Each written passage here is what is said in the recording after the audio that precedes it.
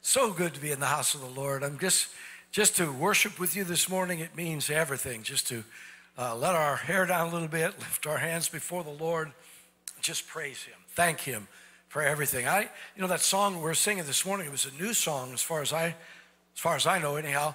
And they're talking about how you never run out of words to say thank you. The truth of the matter is I run out of words to say thank you all the time. I can't think of any other word to say than thank you. I mean, I say it. I never run out of times that I say it. It seems like every day I'm saying that over and over and over again. Lord, thank you. God is so good to us. I was looking for you to say amen to that. Hallelujah. Well, today is Easter Sunday, but it's Palm Sunday. Next week is Easter Sunday. And so, yeah, I'll get it. I'll catch on here a little bit. The flyers that we have, how many of you have seen the flyers? They're there and for you. Last week, I was preaching on the North Campus. That was really cool. One of the ladies there, Valerie, one of the coolest ladies you'll ever know. So she takes a stack of flyers and she's writing names on them. All the people that she works with, she's putting their name on the flyer. And she says, she got hold of them. She said, I'm going to take these in, and I'm like a personal invitation to everyone that I work at. What a great idea, huh? Maybe you could do something like that. Grab a stack of those flyers, and let's reach out to people. Let's reach out to touch them with the gospel of Jesus Christ. Amen. What I'd like to do this morning is just take a moment to thank you for your giving.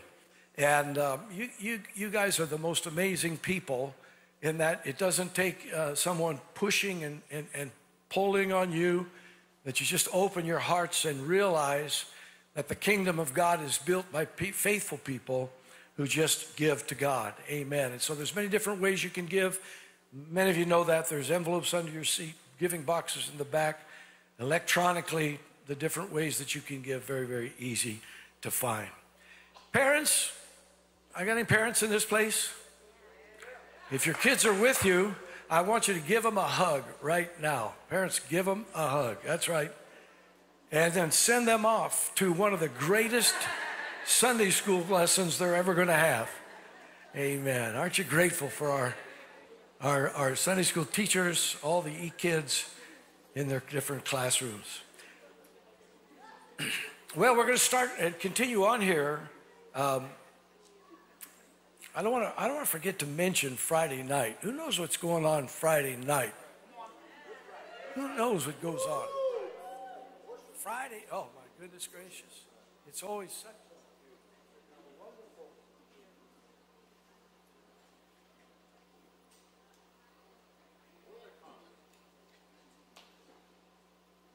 It's always such a wonderful time of year. I look forward to it. Because what we do is we open the amphitheater, set that up, it's all lit up, it's beautiful, big table down the middle of the amphitheater with a communion supper on it. And we just come together, begin to worship and praise and thank God for His goodness. And then we share communion. It's an unforgettable night. You ought to just bring some people with you and just enjoy the evening. Let's get into the Word this morning. Continuing on with our theme. Who remembers the theme? If you remember it, shout it out. Somebody remembered it. Jesus culture. That's correct. And so when we speak about Jesus culture, what we're literally doing is we're speaking about a counterculture. A culture that is opposite of the way things are in the world. And to begin this series, if you remember, I opened the series with a sermon that I just entitled Jesus, and it was about revelation.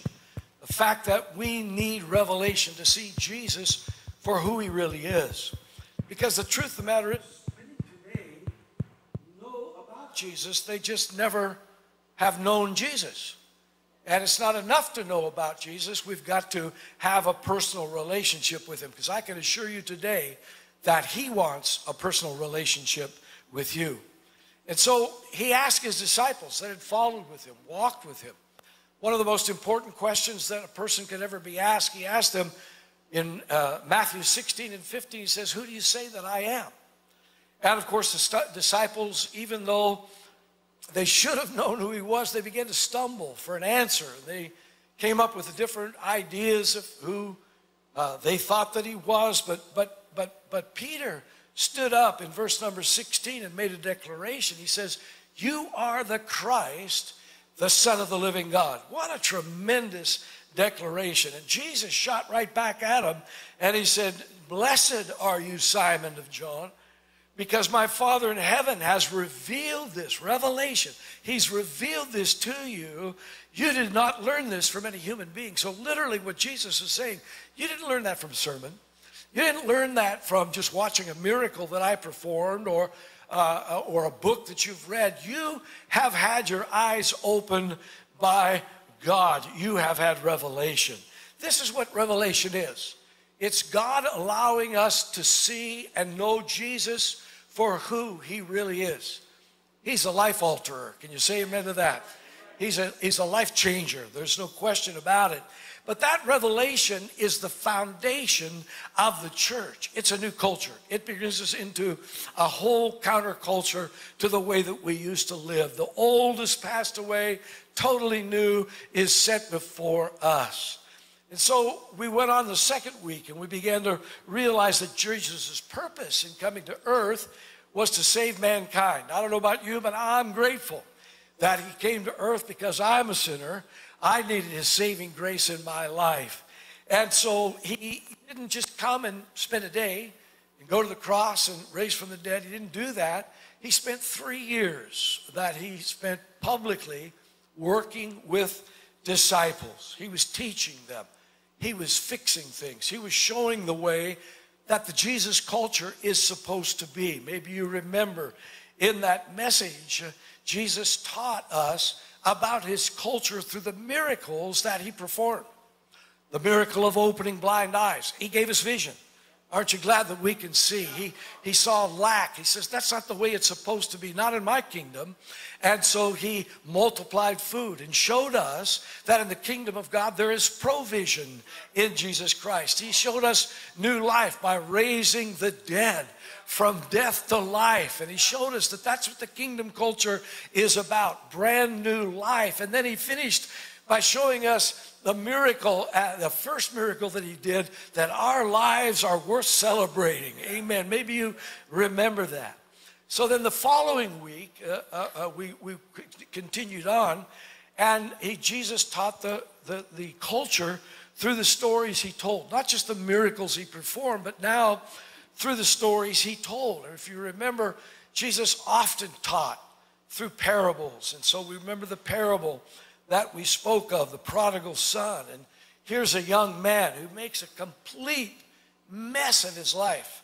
Hopefully you'll be able to relate to that, amen, because that's what we've all done, is make a mess of our lives. And so Jesus, as he tells this parable, the prodigal son comes home and he's kind of sheepish about approaching the father. He feels like the father's given up on him, said, there's no use spending any time with you. But instead, he taught us the culture, the kingdom culture, that when a sinner comes back to God, everything's right. He did what? He took the robe and he put it on.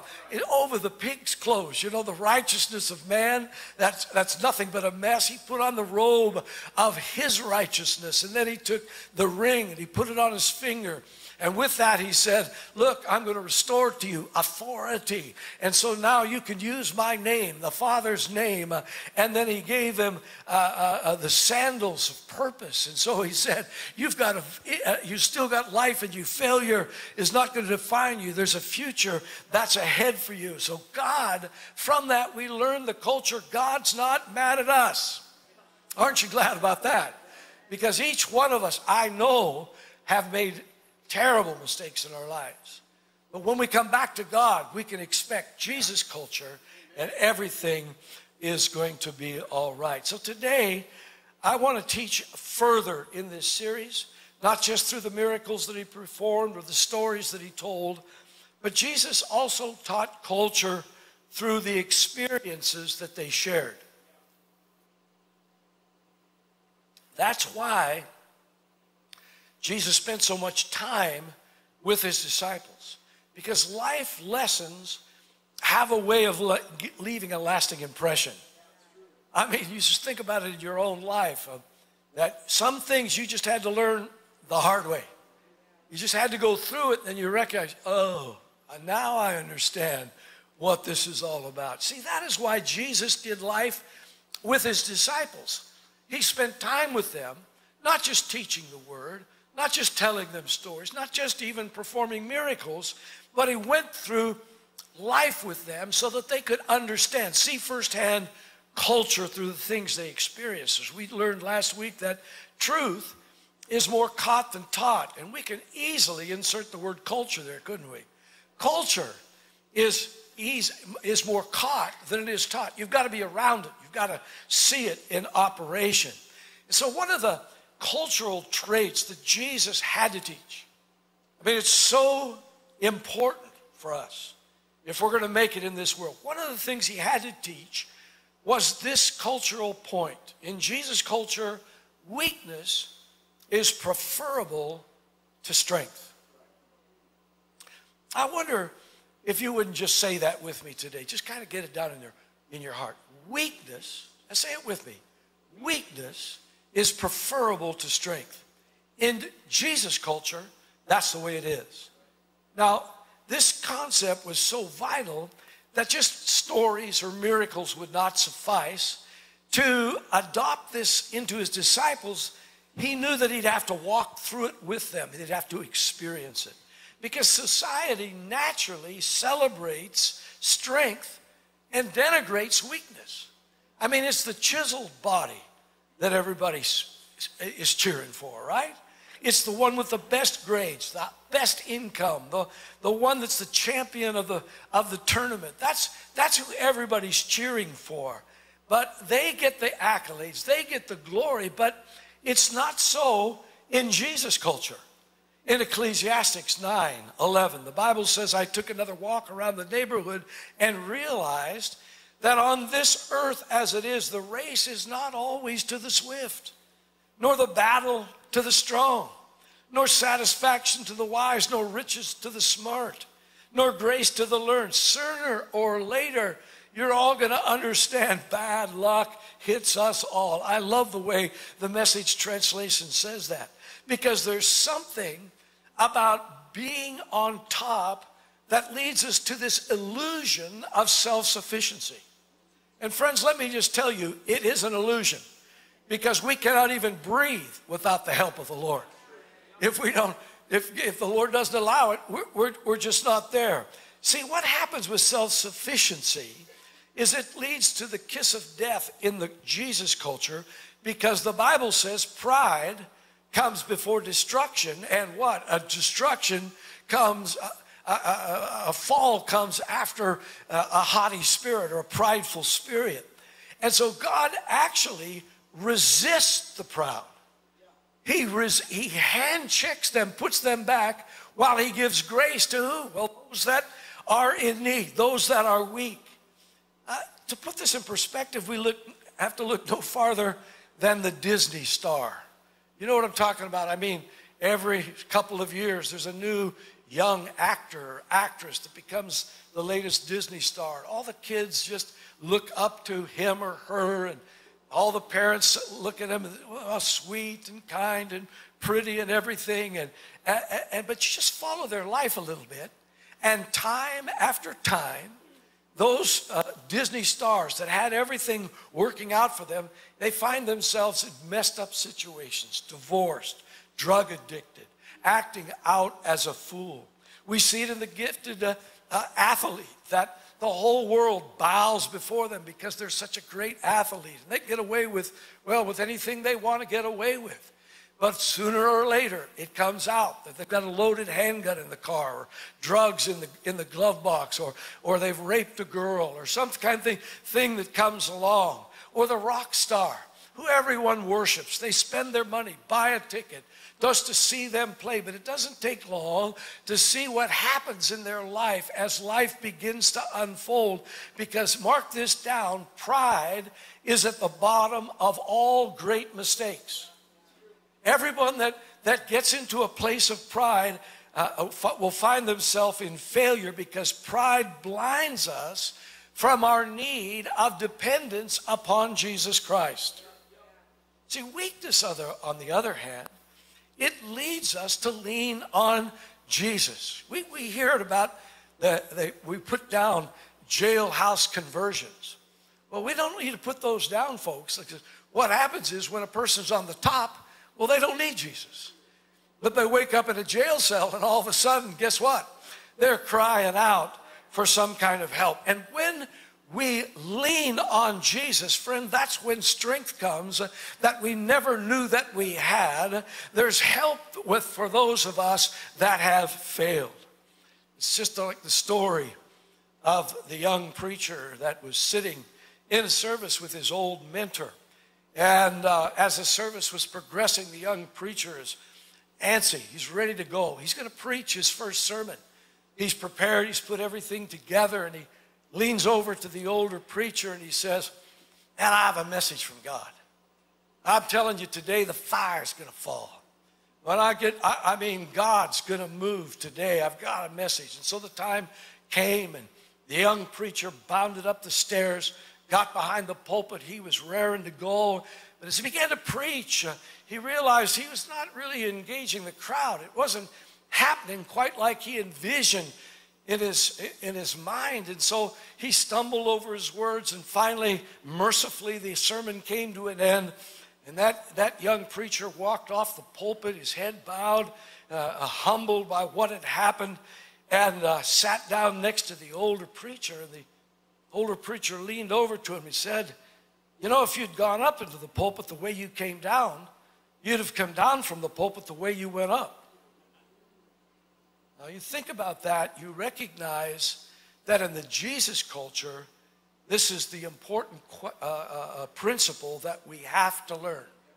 It's embodied in the scripture, 2 Corinthians chapter 12, verse number 10.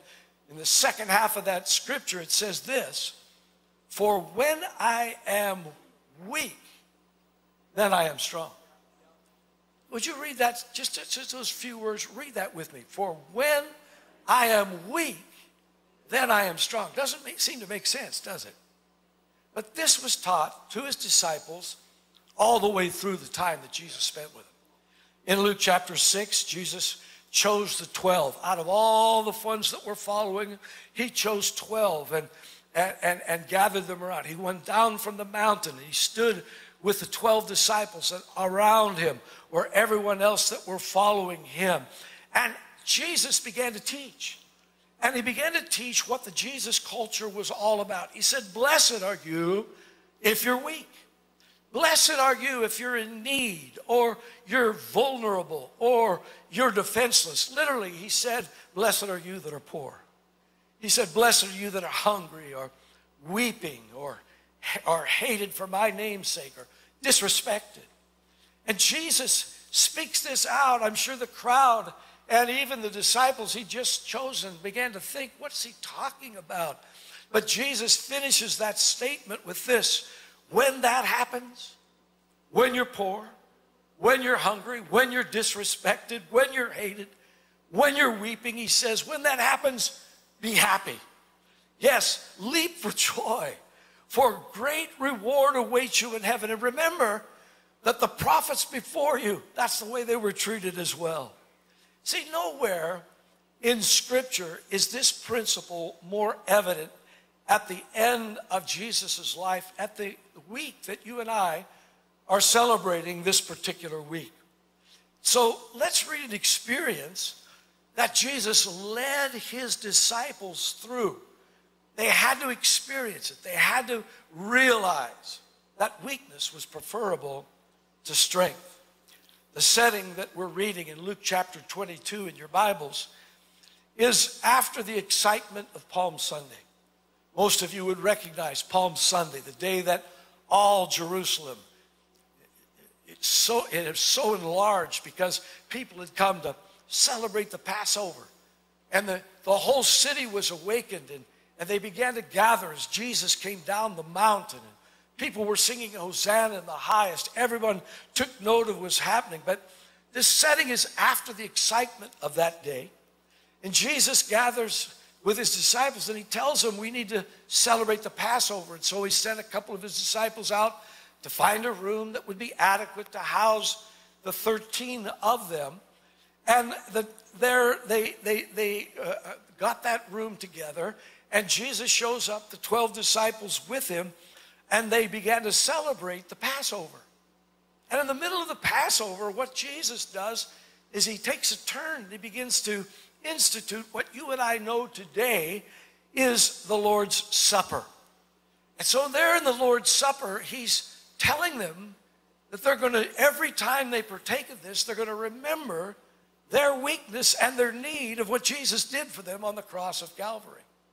If you remember what happens then, Jesus said, well, one of you are going to betray me. And the room, I'm sure, became kind of filled with friction as they began to say, is it me? And Jesus said, no, it's the one who right now is dipping with the bread in the wine. And of course, that was Judas. The Bible says he hurries out of the room, and then inexplicably, an argument breaks out of the other 11 disciples. And they begin to argue this, hard to believe. Luke chapter 22. They began to argue among themselves who would be the greatest among them. Now, I can't picture that. I mean, after this has happened, and Jesus said, one of you is going to betray me, and he points out who it is, and yet these are now jockeying for a position of how can I become the greatest in the kingdom? And so Jesus told them, in the world, kings and great men power up over people. But among you, it's going to be different. Those who are the greatest among you should take the lowest rank. And the leader should be like the servant. Who's more important, he asked? The one who sits at the table or the one who serves? And he answered that question. He says simply, of course, it's the one that sits at the table. But he says, not here. Not in the Jesus culture. For I am among you as one who serves. And so Jesus was showing them through a life experience the way that it was. The one who serves. The weakest one is the one who would become the greatest. Can you imagine what went through the minds of the disciples? I mean, this absolutely blows their mind. All of a sudden they're thinking, wow, that's different than anything we've ever heard in our life. This is a cultural bombshell. This is a total destruction of what we believe in culture today. Jesus was literally saying to them, weakness is preferable to strength. And so Jesus addresses them further in verse 28. He says, you guys have stayed with me in my time of trial. And just as my Father has granted me a kingdom, I now grant you the right to eat and drink at my table in the kingdom, and you will sit on thrones judging the 12 tribes of Israel. What he's telling them is that now what qualified them for greatness is not what they did or what they can do, not their abilities and their strength, but instead, because you stayed with me and you served, you took the lowest ranks, and that qualifies you to be great in the kingdom of God. This concept runs so countercultural that still it's not registering inside of them. And so Jesus tells Peter, he singles him out, and he tells Peter, you're vulnerable, Peter. You are subject to failure. Luke 22, verse 31. He says, Simon, Satan is asked to sift each of you like wheat, but I've prayed for you, Simon, that your faith should not fail. And when you've repented and turned to me again, strengthen your brethren. Now, notice that what Jesus is doing is he's warning Peter. He's saying, Peter, you're weak. Peter, you're going to need some help. You're going to need some assistance. And Jesus says, don't worry now. I'm on the job. I'm going to be praying for you. I'm going to bring you strength so that this is not going to destroy you. But what does Peter do? Well, he pushes aside the help. He literally powers up and says to Jesus in so many words, I got this. I got this under control, man. You don't understand. I'm the man. I'm with you. In Luke chapter 22 and verse 33, what the scripture says. Peter says, Lord, I'm ready to go to prison with you and even to die with you if necessary. In Mark's gospel, it says it this way. He says, no, Peter declared emphatically, even if I have to die with you, I will never deny you. And all the others vowed the same. See, something about when we feel like we've got life handled, when we feel like the battles that are going to come our way, we've got it covered, I want to tell you something. We're in trouble. Are you with me today? We need Jesus.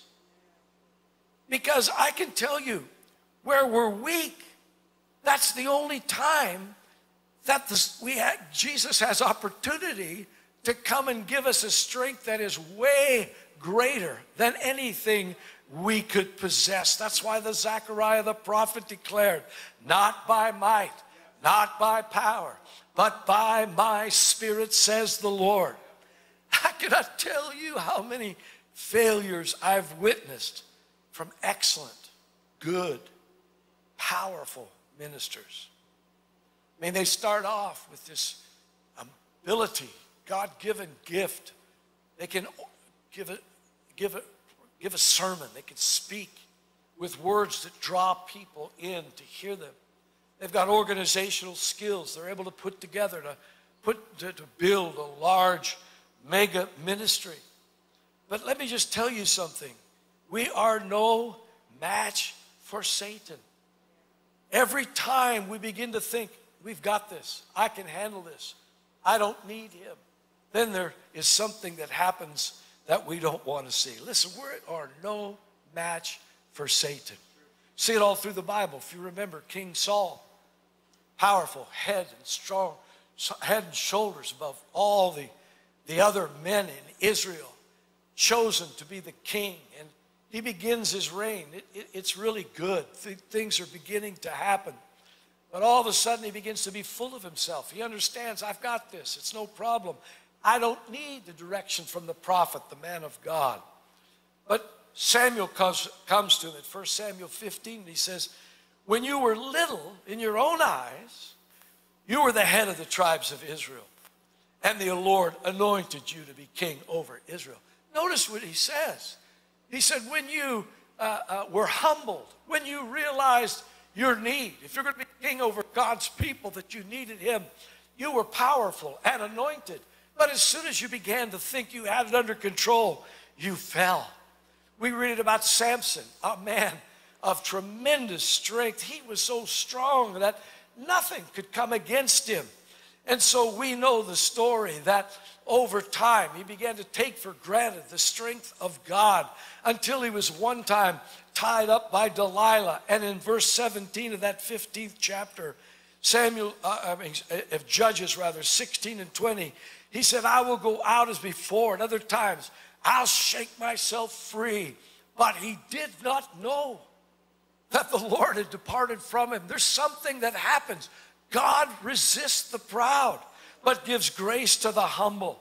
Even Moses, we've been reading about him. What a tremendous, unbelievably powerful man of God, leading the children of Israel through all the crises, being used of God, and still the meekest of all men.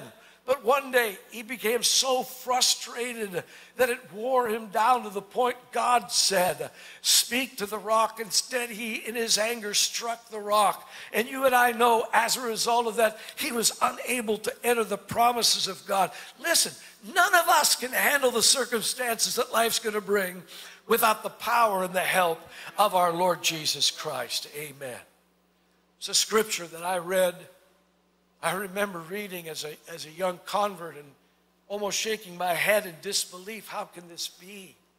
That in Romans 3 and 10, it says, as it is written, there is none righteous, not even one. And I loved God. I wanted to please God. I wanted to do what was right. I wanted to think that somehow I could be good enough. But the truth of the matter is, the more we begin to think we've got it, the less we have access to the power of heaven that wants to help us. And so Jesus tries to warn Peter. He says, look, man, you are no match for Satan. If you try to handle this, Peter, in your own strength, well, you're just going to fail. In Mark chapter 22, verse 34, Jesus said, Peter, let me tell you something. Before the rooster crows tomorrow morning, you will deny me 3 times that you even knew me. This is the same words that Peter said earlier, said, I will never deny you. And Jesus calls him and says, man, if you're going to rely on your own strength today, just today, you said it just today, you're going to deny me 3 times. And so the Bible declares that Peter begins to morph back into the world's way of thinking with bravado. He so desperately needed to learn Jesus culture because we know that Peter's going to teach Jesus culture to those that would come after him. In just a matter of weeks, he would be the spokesman for the church of Jesus Christ. And so Jesus had to lead him through a life experience of utter failure. Sometimes we can only learn the hard way. Can I hear you say amen? So Jesus led Peter and the disciples into the garden to pray. You know what prayer is, don't you? Prayer is just a way of expressing weakness, of need. Honestly, what do you pray? When you come to God and we pray, and what we're doing is we're acknowledging our inability, our need for Him. And honestly, all effective prayer that I've ever prayed in my life, you can boil it down to one word: help. I mean, it's just the way it is. I mean, I can't handle it, Lord. I don't know what to do next. It's over my head. I need your help, Lord. And so Jesus prayed, and the reason Jesus prayed, even though he's the Son of God, is he needs God's help to finish his purpose. But not Peter. Peter's got it under control, you know.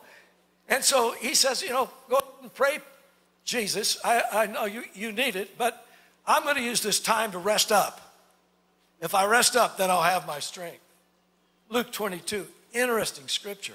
Verse 39, then accompanied by his disciples, Jesus left the upstairs room, went as usual to the Mount of Olives. There he told them, pray. Why? Well, so that you will not be given to temptation. So Jesus walked away about a stone's throw. He knelt down and prayed, Father, if you're willing, please take this cup of suffering away from me, yet I want your will to be done, not mine. The next verse, so powerful. Then an angel from heaven appeared and strengthened him. You see the principle worked out? Jesus, the Son of God, is coming up a circumstance that he goes, in the flesh, I can't hang. I can't deal with this. This is too much for me. I want your will, Lord, but I need your help to get through this time. We know that even great drops of blood, like from sweat, just dropped from his forehead as the agony of his prayer. But then, after the prayer, after his cry of help, an angel from heaven comes and strengthened him. That's exactly what Peter needed. He needed to pray. He needed to have the strength of heaven. But because he was strong, he failed. He was weak in his own flesh, and he failed. Mark chapter 14. Then he returned and found the disciples asleep. He says, Peter, are you asleep? Couldn't you watch with me even 1 hour? Keep watch and pray. Why? So that you will not give in to temptation. Because Peter, your spirit is willing. Oh, but your natural strength is weak. We know what happens. At that very instant, Judas comes with the crowd, and the kiss of betrayal takes place. They take Jesus away. They begin to whip and beat him, as we'll talk about on Good Friday. And Peter follows. We know that he hangs outside and someone sees him and begins to talk and they accuse him. You're one of his disciples. We can tell it. But Peter goes, no. I never even knew him. We know that 3 times he denies the Lord. And then what happens? Well, the crow, the rooster begins to crow. In Luke chapter 20 and verse 60, follow it carefully. But Peter denies it and says, man, I don't know what you're saying. And immediately, while he's still denying the Lord, the rooster crowed. This scripture has always impacted me. And the Lord turned and looked at Peter. I remember preaching a sermon out of that scripture. I just put myself in his shoes for just a moment. I have declared how strong I am. I'm willing to go to death.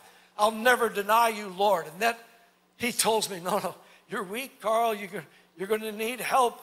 You need to stand here and pray with me so you don't fall. But instead, no, I got this covered. I would never let you down, Lord. And then I did it. It happened. I failed.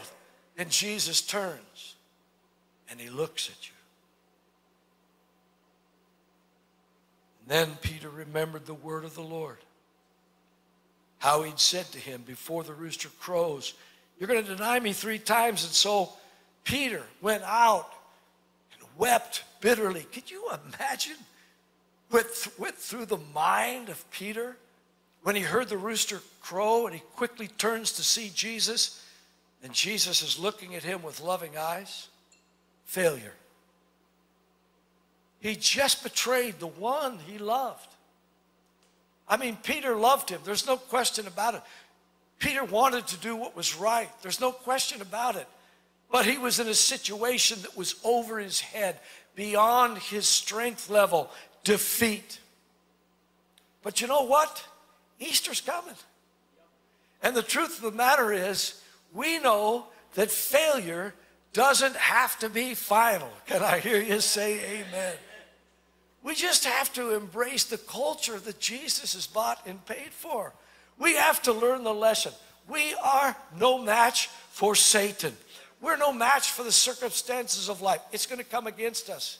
It's going to come in ways that we don't understand it. It's going to bring to us heartache. It's going to bring to us a feeling of inferiority, insecurity, all the things that come upon us as individuals. But we've got to learn the lesson of the culture that Jesus bought and paid for. That you and I, in our own, we're weak. Doesn't matter if we're a preacher. Doesn't matter if we're a pastor. Doesn't matter how long we've been saved or how young we are in the Lord. If every one of us are going to come against circumstances when, boom, it happens and we fail. But we must learn that in that failure, what we've got to do when we're weak is turn to the Lord and say, Lord, I need you now like I've never needed you before. It's the scripture. We must rely, trust, cling to the name of Jesus Christ. We must realize that we are going to be defeated in life. We're going to go through times when we fail. But the good news, culture, we learned it last week, that the prodigal came home with his head down, looking like it was all over. Let me just tell you something, friends. The culture of the kingdom is the welcoming father that says, come on back home. Let's work this out together. Here's my robe. Here's my ring. Here's sandals for your purpose. See, what happened is Peter recovered from his failure. Why? Well, because Jesus refuses to allow failure to define us. He will not allow it to become permanent. And so what happened, as you remember, is Peter was so distraught. He went and wept bitterly. He was feeling so low, so bad about himself, that he went back to his old lifestyle. There he is on a boat, if you remember, and Jesus shows up on the shore, resurrected from the dead. Peter looks in, it looks like Jesus. He thinks it might be Jesus. But a miracle happens again as Jesus reaffirms the culture to him. And then he says, Peter, bring one of those fish. Come on, let's sit down, have some breakfast. I don't know how coffee and fish go together, but that's what Jesus did. Amen. And they sat down and they began to work it out. And what we know is that Peter got back up. Aren't you glad for that today? He got back up and he began to do what Jesus had called him to do. In 1 Peter chapter 2 and verse number 9, he began to teach all of those that were around him about the culture that they were now birthed into. He said to those sinners, he said to those who were struggling, looking for revelation, looking for understanding, he said, you are the ones chosen by God. You are the ones chosen for the high calling of priestly work, chosen to be holy people, God's instruments to do his work and speak for him, to tell others of the night and day difference he's made for you, from nothing to something, from rejection to acceptance. That's what we're called to do today. Peter's telling us in the kingdom culture, in Jesus' culture, failure's not final. All it does is give us a testimony. And now we take our failure and we reach out to comfort others that are going through the same doggone thing that we failed out, and tell them, hey brother, when we're weak, that's where we're strong. Let's turn to Jesus. He says, friends, Peter teaches them, this world is not your home. So don't make yourself cozy in it. Don't indulge your ego at the expense of your soul. Live an exemplary life among the natives so that your actions will refute their prejudices. Then they'll be won over to God's side, and they will be there to join you in celebration when he arrives. Jesus culture. I want to tell you something. Learning to live in Jesus culture is not easy. That's why Jesus taught it through parables, stories that he told. It's why he taught it through miracles that he performed. It's why he taught it through shared life experiences. Because sometimes culture is more caught than it is taught. But I can tell you that you're in a church. You're surrounded by a church family. And if I was to be honest with you, I'd tell you that you're sitting around 100% failures. People who have at one time or other in our lives have allowed pride to be at the root of difficult problems in our lives. When we thought we had it all together, when we thought we knew better than everybody else, we ended up falling on our face and making a mess. But you know that old preacher? The one that told him, he said, if you'd have just gone up into the pulpit the way you came down, you'd have gone up into that pulpit. You'd have come down from that pulpit the way you went up. He leaned over to his distraught disciple. He said, sun's coming up tomorrow, son. There'll be another sermon to preach. Failure doesn't define us. As we prepare for Good Friday, I pray, as I open this series back in the first week of the month, or maybe in the first of last month, whatever it was, I began to talk about revelation of Jesus Christ, and I urge you to sit with your families. Just leave it to our Sunday school department, in spite of the fact that they do such a phenomenal job. Sit down and talk, share. Talk about the story. Put it in them. Let them remember and know that mom and dad think enough about Jesus to remind them, to talk to them in their own homes about what it means. And prepare them and yourselves as we enter into the amphitheater on Friday night under stars of heaven and beauty of nature, and then beautiful worship music, everything that's there, the communion table. Prepare yourself to go to that communion table And when you go to take and eat and drink, to remember that because I was weak, I turned to Jesus. Now I've found his strength. Because that's what it's all about. We need Jesus. Maybe you just bow your hearts with me for just a moment in the presence of God. Father, we stop for just a moment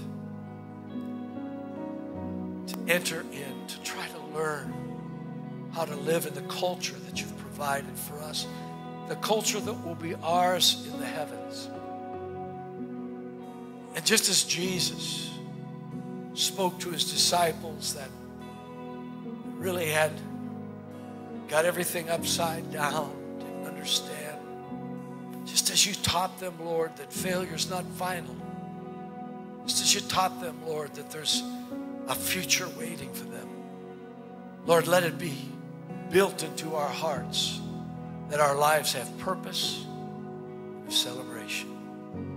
As heads are bowed, eyes are closed all over this auditorium, maybe just for a moment of time. You've come into the house of God this morning. Failure is trying to define you right now. Friend, let me just tell you something. You're in good company. Peter loved God with his whole heart. He wanted to do what was right. He tried, but he tried in his own strength. The good news is when he failed, Jesus would not let failure be final in Peter's life. He went after him. And this morning, that's exactly what I'm doing as I conclude this service, is I'm coming after you with Jesus' own words.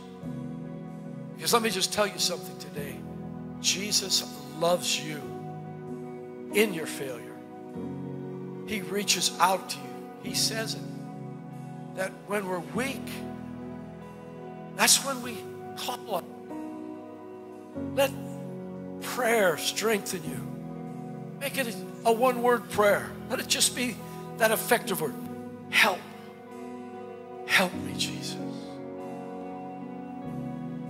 If that's you this morning and you have need to come to the cross and lay the burden down and to come to a new life that Jesus has for you. Let the old be forgotten and the new become part. I wonder if you would slip a hand up and then put it right back down. But with that upraised hand, you'd say, that's me. I need Jesus right now. Just in what I'm going through. I need him. Right here to my left, Carrie. Maybe just look at me. Would you come? This precious couple has been through terrible loss. Maybe some of you picked it up from social media. I mean, circumstances come, dude.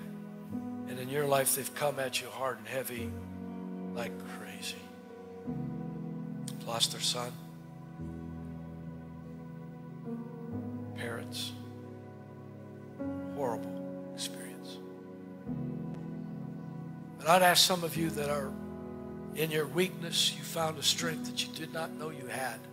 I'd ask you to get up out of your seat, come and stand with the Gallios this morning, and let's pray. Yes. Those of you that in your weakness you found a strength that's so helpful. Oh, look at this. So many come. As a family of God, we acknowledge we're weak. But God, we call on you for strength. And Father, right now we stand with our brother and sister. Lord, with the unimaginable grief that has tried to surround them. where our strength is just nowhere near able to withstand. Can't do this, Father, on our own. But we know that where you are, there's healing. Father, I speak right now to the grief in the name of Jesus Christ, that as you work your way through this season of their life, God, that you bring joy in the future. Thank you, Lord, that the race is not always to the swift or the battle to the strong, but thank you, Lord, that sometime in our weakness we realize how desperate we are for you. In Jesus' name. In Jesus' name. In Jesus' name. Amen.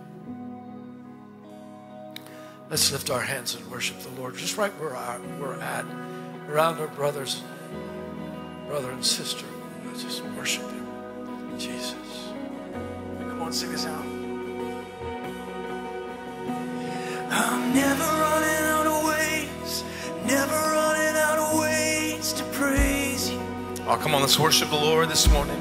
Lift your hands and sing. Oh, I'm never running out of words, never running out of words to thank you. Sing it again. Oh, I'm never running out of ways, never running out of ways to praise you. I'm never running out of words, never running out of words to thank you. Come on, sing it again. And I'm never running out of ways, never running out of ways to praise you. God, I praise you. I'm never running out of words, never running out of words to thank you. Sing it again. Oh, I'm never running out of ways, never running out of ways to praise you. Oh, I'm never running out of words, never running out of words to thank you. Amen, amen. Aren't you grateful for the Lord this morning? Come on. Aren't you grateful for the Lord? What a great word that was this morning. I'm grateful today that it's God's strength in my weakness. Aren't you glad you don't have to do it by yourself? Aren't you grateful for that? I don't have to go through this alone. I don't have to do this on my own strength. How many know our strength fails time and time and time again? How many found that to be true? I'm grateful today for the Lord who gives us strength in our weakness. Strength in our weakness. You know, I want to pray for Jose. This is Jose's last service with us for a while. He's our resident Marine. Got baptized last Sunday, if you remember, and he's headed off on deployment. This is his last Sunday with us for a while. We'll know we're going to see him again, but for the next little while, we want to pray for God's protection over him. And really, what's happening is his wife is on deployment right now, and they're missing each other. She's actually on her way back, and he's on his way out. And so they're gonna be separated for longer than they had hoped. So we just want to pray that God would just sustain them, keep them. We're looking forward to seeing. We're going to see Alicia before you, so we're looking forward to seeing her. And I know that you guys are just. I know that's the tough part. And we just want to pray for both of them. We pray for their marriage. We want to pray for God's protection over Jose. And how many would do that? Would join together with our brother. Lord, we thank you today for Jose. God, we're grateful for him, Lord. Lord, the miracle you've done in his life. Lord, the progress they've made in their marriage. Lord, Alicia and Jose, we thank you for this couple, Lord. Lord, as Jose goes out on deployment, we pray, God, that you'd protect him, that you'd be with him, Lord. God, you protect his mind, God. Keep him, Lord. Keep him strong. Lord, as he tunes in, Lord, to our services from overseas, I pray, Lord, that you'd reach in, Lord, God, and cause him to grow even more, God. Cause his strength to be lifted, God. I pray he'd be encouraged, Lord, in Jesus' name. Lord, I pray right now over his life, God. Protect him, keep him. We thank you for him in Jesus' name. Everybody said amen. Can we give the Lord a clap offering? Thank you. Oh, amen. We got something to celebrate this morning. Can we celebrate a little bit? Where's Courtney at? Where's Courtney? Courtney. Corey proposed proposed to Courtney last week on her birthday. She's getting married, everyone. Come on, let's celebrate that. Isn't that great news? Amen. I'm excited about that. My concern was Jeremiah. When I heard the news, I'm like, how's Jeremiah taking it? And he actually cried with excitement. And that, I heard that story, that just blessed my heart so much. And so we're excited, we celebrate. How many believe that God, your life is worth celebrating, every part of it? And so we celebrate with you, Courtney. That's so exciting, so exciting. Amen. We want to thank you for being with us. This is an important week. We're coming together this Good Friday. I'm encouraging everyone. You say, well, I only come on Sundays. Change your schedule. Friday night, 7 p.m., we're going to be in the amphitheater. We're going to have a great time. We're going to celebrate communion together. We're going to worship together. It's going to be such an amazing time. And then next Sunday, we're going to gather back in here on Easter Sunday. We're going to celebrate that we're no longer dead in our trespasses, but we're resurrected with Christ. Amen. We've been made alive. Aren't you grateful today that we're alive in Jesus? So we're going to celebrate that this week. Have an amazing week. God bless you guys. Have a great Sunday. We love you so much.